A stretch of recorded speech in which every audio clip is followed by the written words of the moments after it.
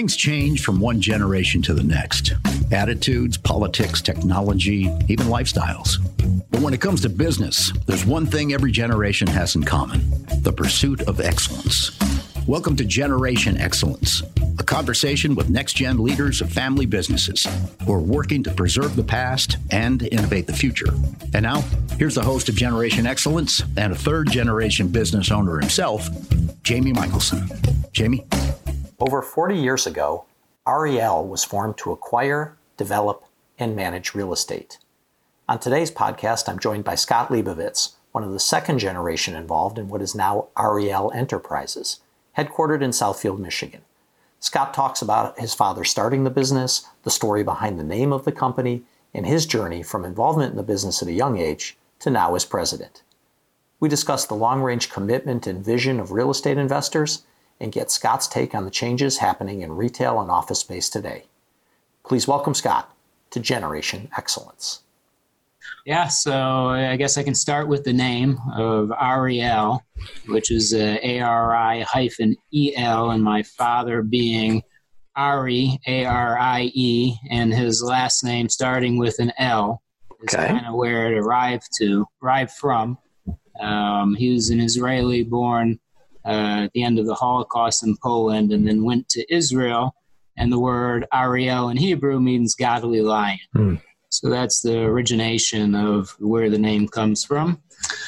The company was founded by my father, Ari, back in 1979. He came to the country in 65, right into the riots, right into Detroit from Israel. He met some good people along the way, working for Asa's Lumber, and this is one of his first jobs in the country was unloading the lumber for builders, which he developed a relationship, with these builders. And, one of his first entries into real estate was his first business was coin-operated washing and dryer business. Okay. So he developed a relationship with the builders who were building apartment complexes that he met at Asa's, and he was able to develop relationships to put eventually washer and dryers into these apartment buildings. The story goes, he tells me he came in one day and there was a foreclosure notice on one of the buildings, and he called, the bank or whatever name was on it, and, said, I know this property better than, most people because I go unit to unit fixing the washing and drying machines. How do I get an opportunity to try to, buy this or manage it or whatever?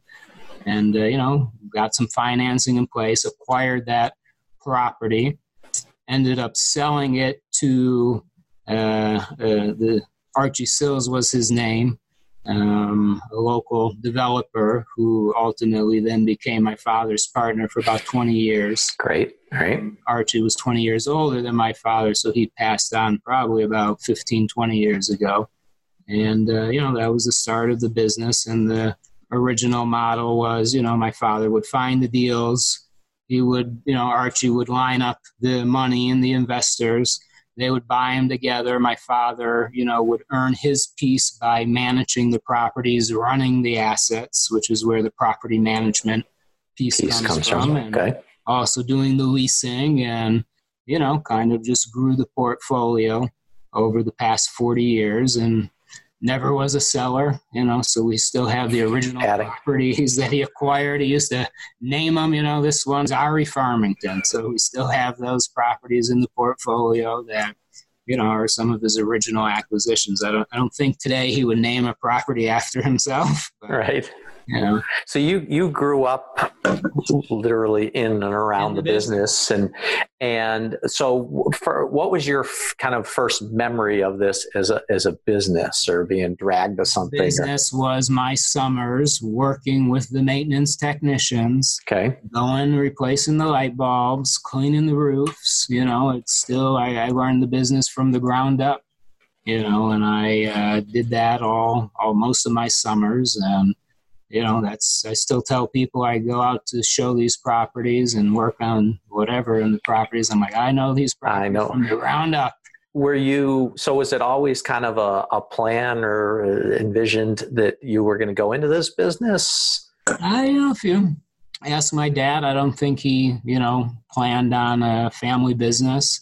But, that was my trajectory, the direction I went. And full time, I got involved in the business, in more of a permanent role in 96, which was after school, where I, had to grow up and get a real job for being dependable and reliable. And my first stint was, and then I was coming into a business that had people who had been working with 20 years, and here comes the son and job. So again, I started from the ground up. I started walking door to door. This was before email and all that, handing out flyers and trying to find tenants to bring into the building. And that was kind of my first role. And then I moved into property management to, learn how to, run these properties. And, my goal is to, move into acquisitions and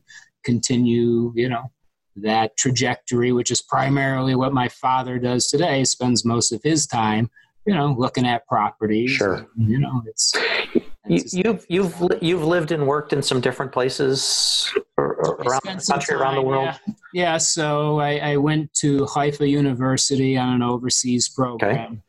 And then when I came back, my first assignment I was put on by my father was I was sent down to Hilton Head, South Carolina, which he had a property that consisted of an outlet mall, an office building, and a little drive-through bank. And he had owned it at that point probably 6-7 years. And it was for that period of time, he was flying down there, once a month, completely dependent on everyone down there, from contractors to his managers. And he said, "Hey, I need some eyes and ears down there. You're in the position, you can get up." And we got in a car. I drove down there, I got an apartment, and I, worked on site at that mall and cut my teeth, because I didn't know the property. I didn't know where I was, let alone be dropped off in a resort community when you're calling people and they're like, I'll see you in about 2 weeks to come power wash for you. It's different. And I was coming down there ready to roll my sleeves up, get things going, and people, "Hey, we're golfing. You want to golf?" I don't even golf. Right. My father's coming there 10 years. He never golfed. So that's where I learned quite good experience, because I was on my own, had to figure it out, and it was good. So there's, kind of grown up around a family business and being, my entry to our business a little different, worked at some other places, came and went, but, there's always those famous stories over the now, for you all 40 some years of either, something that went awry, or just some like, what are some of the crazy stories from the history of REL Enterprises? Crazy. I guess most of my crazy stories come from, some crazy clients. So it's more the people, the tenants, walking into, we've got a diverse portfolio of properties. So, from buildings like you're in to light industrial buildings to retail. So, I thought I've seen it all, and I go into another eviction, and it's like, whoa, what has this person been doing here?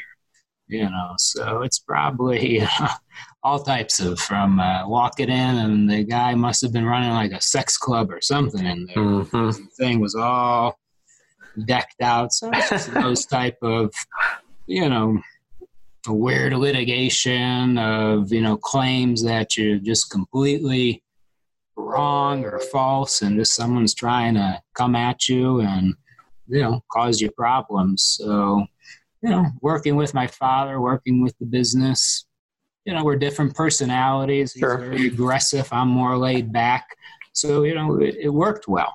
I could say, "Hey, you want Ari to start calling you?" That type of, we worked very well for 20 years, and if we had a fight, very seldomly have any arguments, and I did my thing, my style. I knew he would support me, and if I needed to bring him in to figure things out, he was there to do it. And, that's how I learned the business. That's a pretty wonderful lesson. I had to learn that myself too. Your style sort of is your style. And as you age through a business, you tend to think you need to change it or you're trying to change, but people tend to be certain ways and then you make the best of that. Is there some motto, mantra, line, I'm an advertising guy, so there's always the theme. Is there some thing on the wall at your headquarter office that's kind of like a saying that goes back to the founding days or some, key phrase? Have the company key phrase is we make leasing easy. Okay. It's kind of our tagline.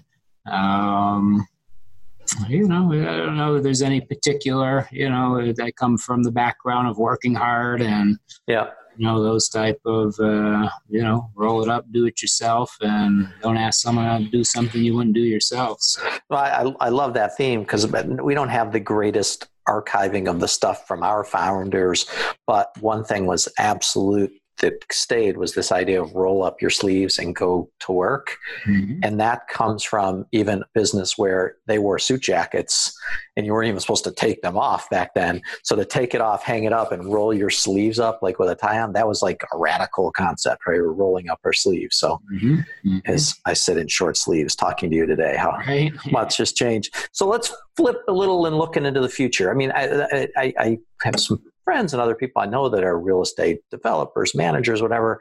There's always that excitement about the next project, the new thing. So some stuff that's on the horizon or that you're excited about finishing off or. Yeah, every deal, I get some sense of excitement out, if it's from a small lease to, a build out or things of that nature, but some big deals we're working on right now is the redevelopment of the Summit Place Mall in Waterford Township.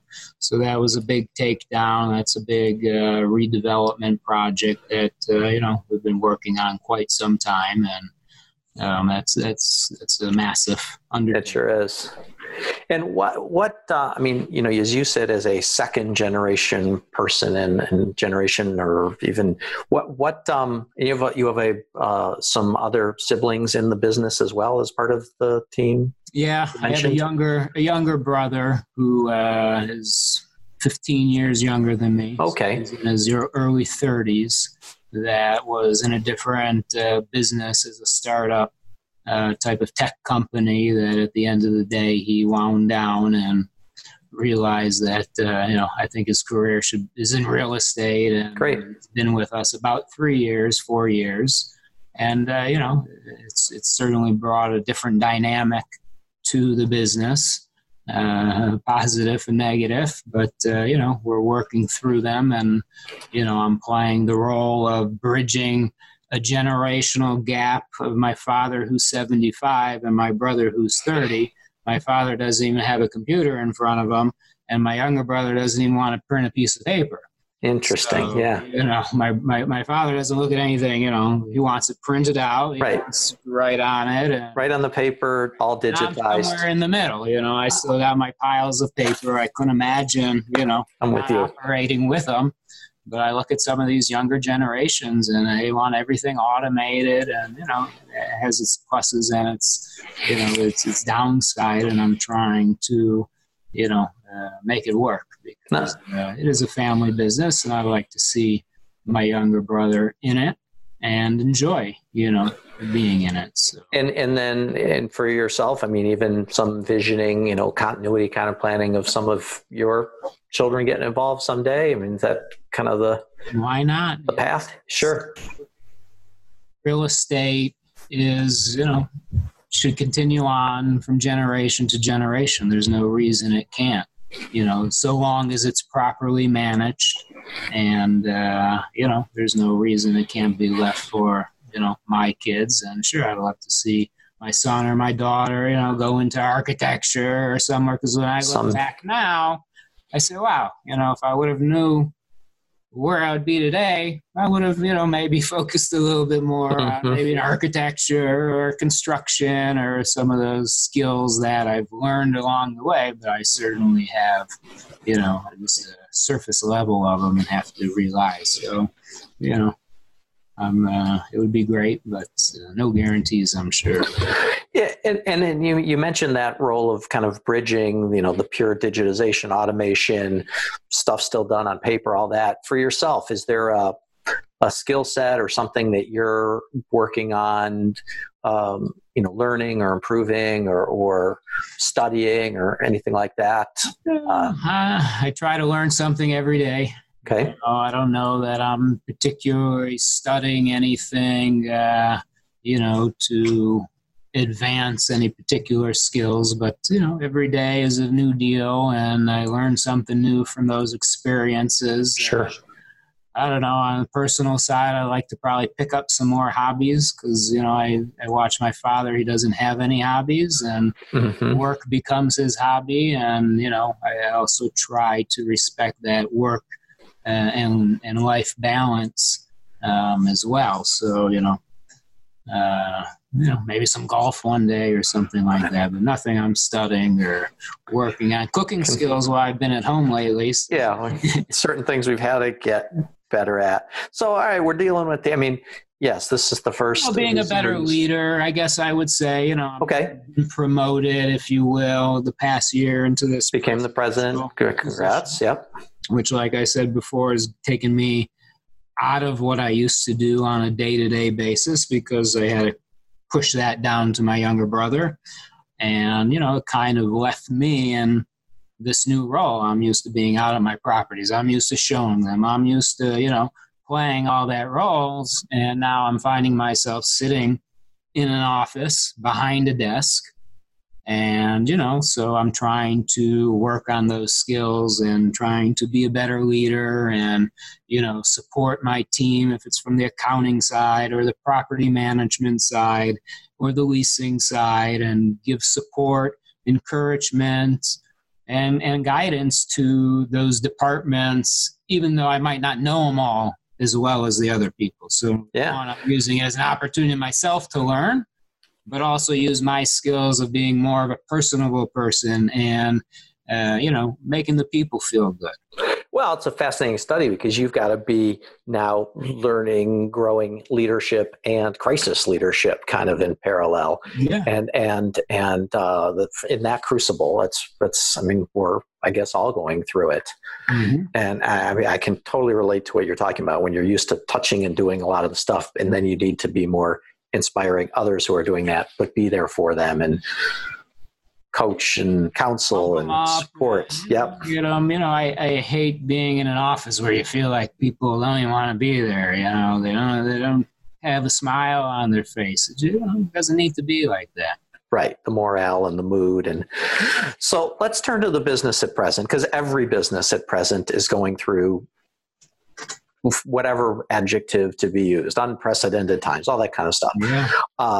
So, with all the talk about, as so many businesses are working in different ways, people are questioning, talking about sort of the change of the idea of offices and the role of offices. And that's part of your enterprise, part of your portfolio, plus retail and other things. So you have a good sort of sight line on it. What do you think's going to stay the same? What's going to change? This is crystal ball kind of stuff, but just wonder your take. I can say of the three sectors I deal in, asset classes being retail, office, and warehouse, light industrial property, retail was hit the hardest. No doubt about it. So, those properties, there's some small strip centers where I got three food operators in there. I can get one rent check.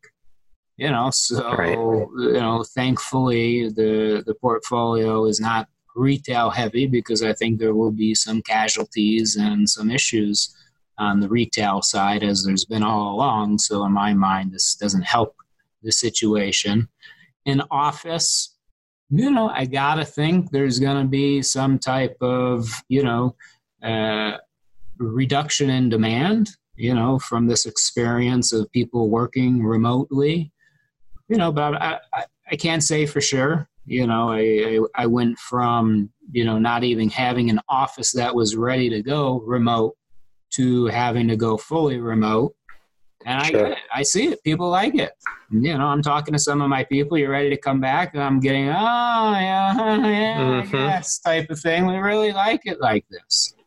Probably a spectrum. Like some excited to go back because they really feed off that camaraderie. Mm-hmm. Others like the work from home freedom, flexibility. Yeah. And maybe I only have 15 people in the office.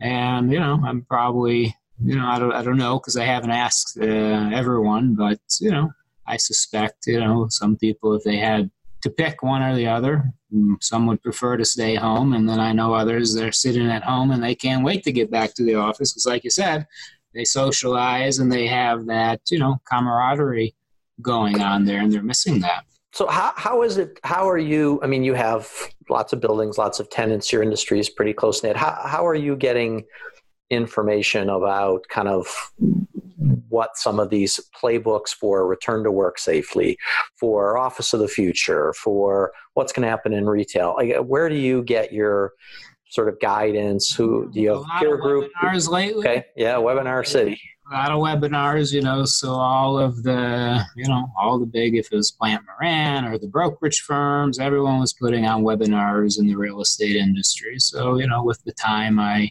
try to follow those. Have you led any? Have you produced any yourself? You've been more sit in a chair and listen. My father was on 2 weeks ago. Derek Dickow has been doing like a weekly webinar, which has been very, I don't know if you're familiar with it, called Impact. Okay. So he's bringing once a week for 8 weeks. He's probably in his 4th or 5th week, different panel of probably 4 or 5 experts from different real estate industries. To if it's the hotel industry. So my father was on the So it's the broad real estate industry. Yeah, but okay. Yeah, people, questions. So my father was did one with him a couple weeks ago on industrial properties. But other than that, I'm typically just listening. I was listening there too, but it's all new to me. Yeah, no, I've been a number of them. Most pretty good. Then a few not as good. You realize you can just push the button and leave. Mm-hmm. And they don't always feel bad sometimes. I know. They're sometimes they're looking, sometimes they're watching the counts. Have you had? I think we've all as individuals through this period, mood swings and emotional swings. And how have you been able to sort of stay positive and focused and energized, like besides the webinars? It's I guess transitioning a bit to this stay-at-home work type of thing. So I'm finding myself working earlier in the morning because I'm up. I don't have to get dressed. I don't have to drive to an office. So right. Typically I'm getting at my desk at 9:00 at the real office. But here, 7:00, I'm up, 6:30. 7:30, I'm ready to do work. So, I've been able to get out and ride bikes, walk with the kids, the things that you don't do every day. Sure. I didn't have an opportunity with, I got young kids who are home from school. So, it's been, like I said, ups and downs, and how I've been managing it is trying to do different things. If it's taking a walk or taking a bike ride in the middle of the day. Learned anything interesting from your kids as they do Zoom school and embrace tech? Like, I feel like, they loved roadblocks. They, the whole online schooling thing in my mind has been very difficult. Sure. So I almost feel like my kids are on summer break already, and they're spending a lot of time playing games on the iPad and doing a lot of other things other than school. So I feel bad for the kids that age. They're just everything they had, from their friends to their their teachers, and everything was just taken away from them. Yeah. I got an 8-year-old kid. That's all he had. That's all he knew. So now he's sitting around. He can't have play dates, and we're doing play dates on Zoom. So you're on a lot of calls and video calls and stuff. So they're absorbing and hearing a lot of your work stuff too, though, right? Yeah, I suspect they're hearing it. The kids are pretty good sponges. I think you have to be sort of an optimist to be in the business you're in. And you really do. Real estate there's a physical piece to it and there's a longevity to it. So there's a commitment. What opportunities are you seeing out there with all of this? We were coming out of a very strong, robust economy. So up until that point, it was very difficult to buy real estate because everything was overpriced. Sure. Our model was always, value add buyers. So I'm not buying a developed Starbucks for a 6% return type of scenario. I'm looking to find something distressed, turn it around and add value. And got it. That's where we make our money from. So, up until this COVID hit, we were having a very hard time finding. We were actually selling because part of the portfolio, like I said, has some old product going back to the original days. So the sale prices were at numbers, my father never thought he'd see. So we probably sold, over the past 24 months, 3, 4, 5 properties, which we don't do that over a 10-year span sometimes. But, they were properties that we were ready to, let go of. We were getting prices that, you couldn't hardly, turn down. And, then you get the cash and it's like, all right, so what do you do with the cash? So you have some capital to work with now. Yeah, so maybe we'll, because our model is there's going to be another downturn. Is it now? Is it 5 years? Is it going to be 10 years? We didn't expect it to go like it went. And I'm not sure I'm sure there'll be casualties out there and there'll be foreclosures and things of that nature. Sure. So we'll keep our eye open. It's a little difficult to do, especially when I'm dealing with all the other operational side. But again, that's what my father does. And he's got his, nose to the deals, and the brokers come to him because they, know what type of deal he likes. And when they find it, they know he'll look at it. And, if it's a good deal, he'll go after it. So, we'll see over the next 12 months what's happened. We found during this process, everyone to be willing to work with each other. If it was from conversations we had with our clients to our vendors to the lenders, everyone realized that there was a problem here, hopefully a short-term problem, and we all got to work together to hopefully bridge this gap and, all get to the other side safely. And no, that's great. You kind of answered my next question, which was just about working together and, the out of tough times, new ideas, opportunity, but also just new ideas, new ways of working or looking at things. Yeah, obviously the online and the electronic payments, things of that nature became, to me, more important. Yes. After this, I also realized I'm not set up that well for, all the online wiring. Well, I got a tenant who calls, can I wire your money? Well, yeah, no problem. So, trying to maybe make those processes a little bit more updated and doing things more electronically. Sure. I'm finding myself, we've got a ton of utility bills to pay, tax bills, all these reoccurring bills. And, I get a stack of checks like this every week to sign. And I'm thinking to myself, my God, this should just all be electronically paid. Yeah, we have shrunken the check pile and much. Stuff electronic. You all do an EFT for our rent payment each month, because why do the same check each month for the same amount, especially now where we're having to run it around to have signatures. And during this process, we had to have someone go into the office basically every other day because rent checks were coming in. You still got to manually, run them through a machine to deposit them. So, obviously. Yeah, no, it does. The digitizing, where your brother was coming from, he can probably do a little, I told you so kind of things. And then it'll go both ways. You mentioned then family, business, family, the balance. So when you all get together for family dinner event, is it kind of like an extended board meeting, or are you all able to talk about other things and kind of wonder what the boundaries are like and how that works? I would say most of my dialogue with my father, always somehow diverts back to business. That's probably more him and I, one-on-one conversations.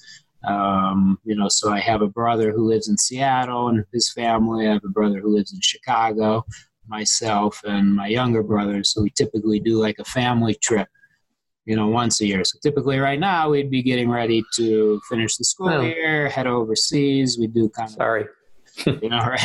A 2-week, 3-week family trip where my brothers would all come together. Under those type of environments, business doesn't come up because my other brothers, one's a real estate attorney in Chicago. He's not involved in our business. And my other brother works for Microsoft in Seattle.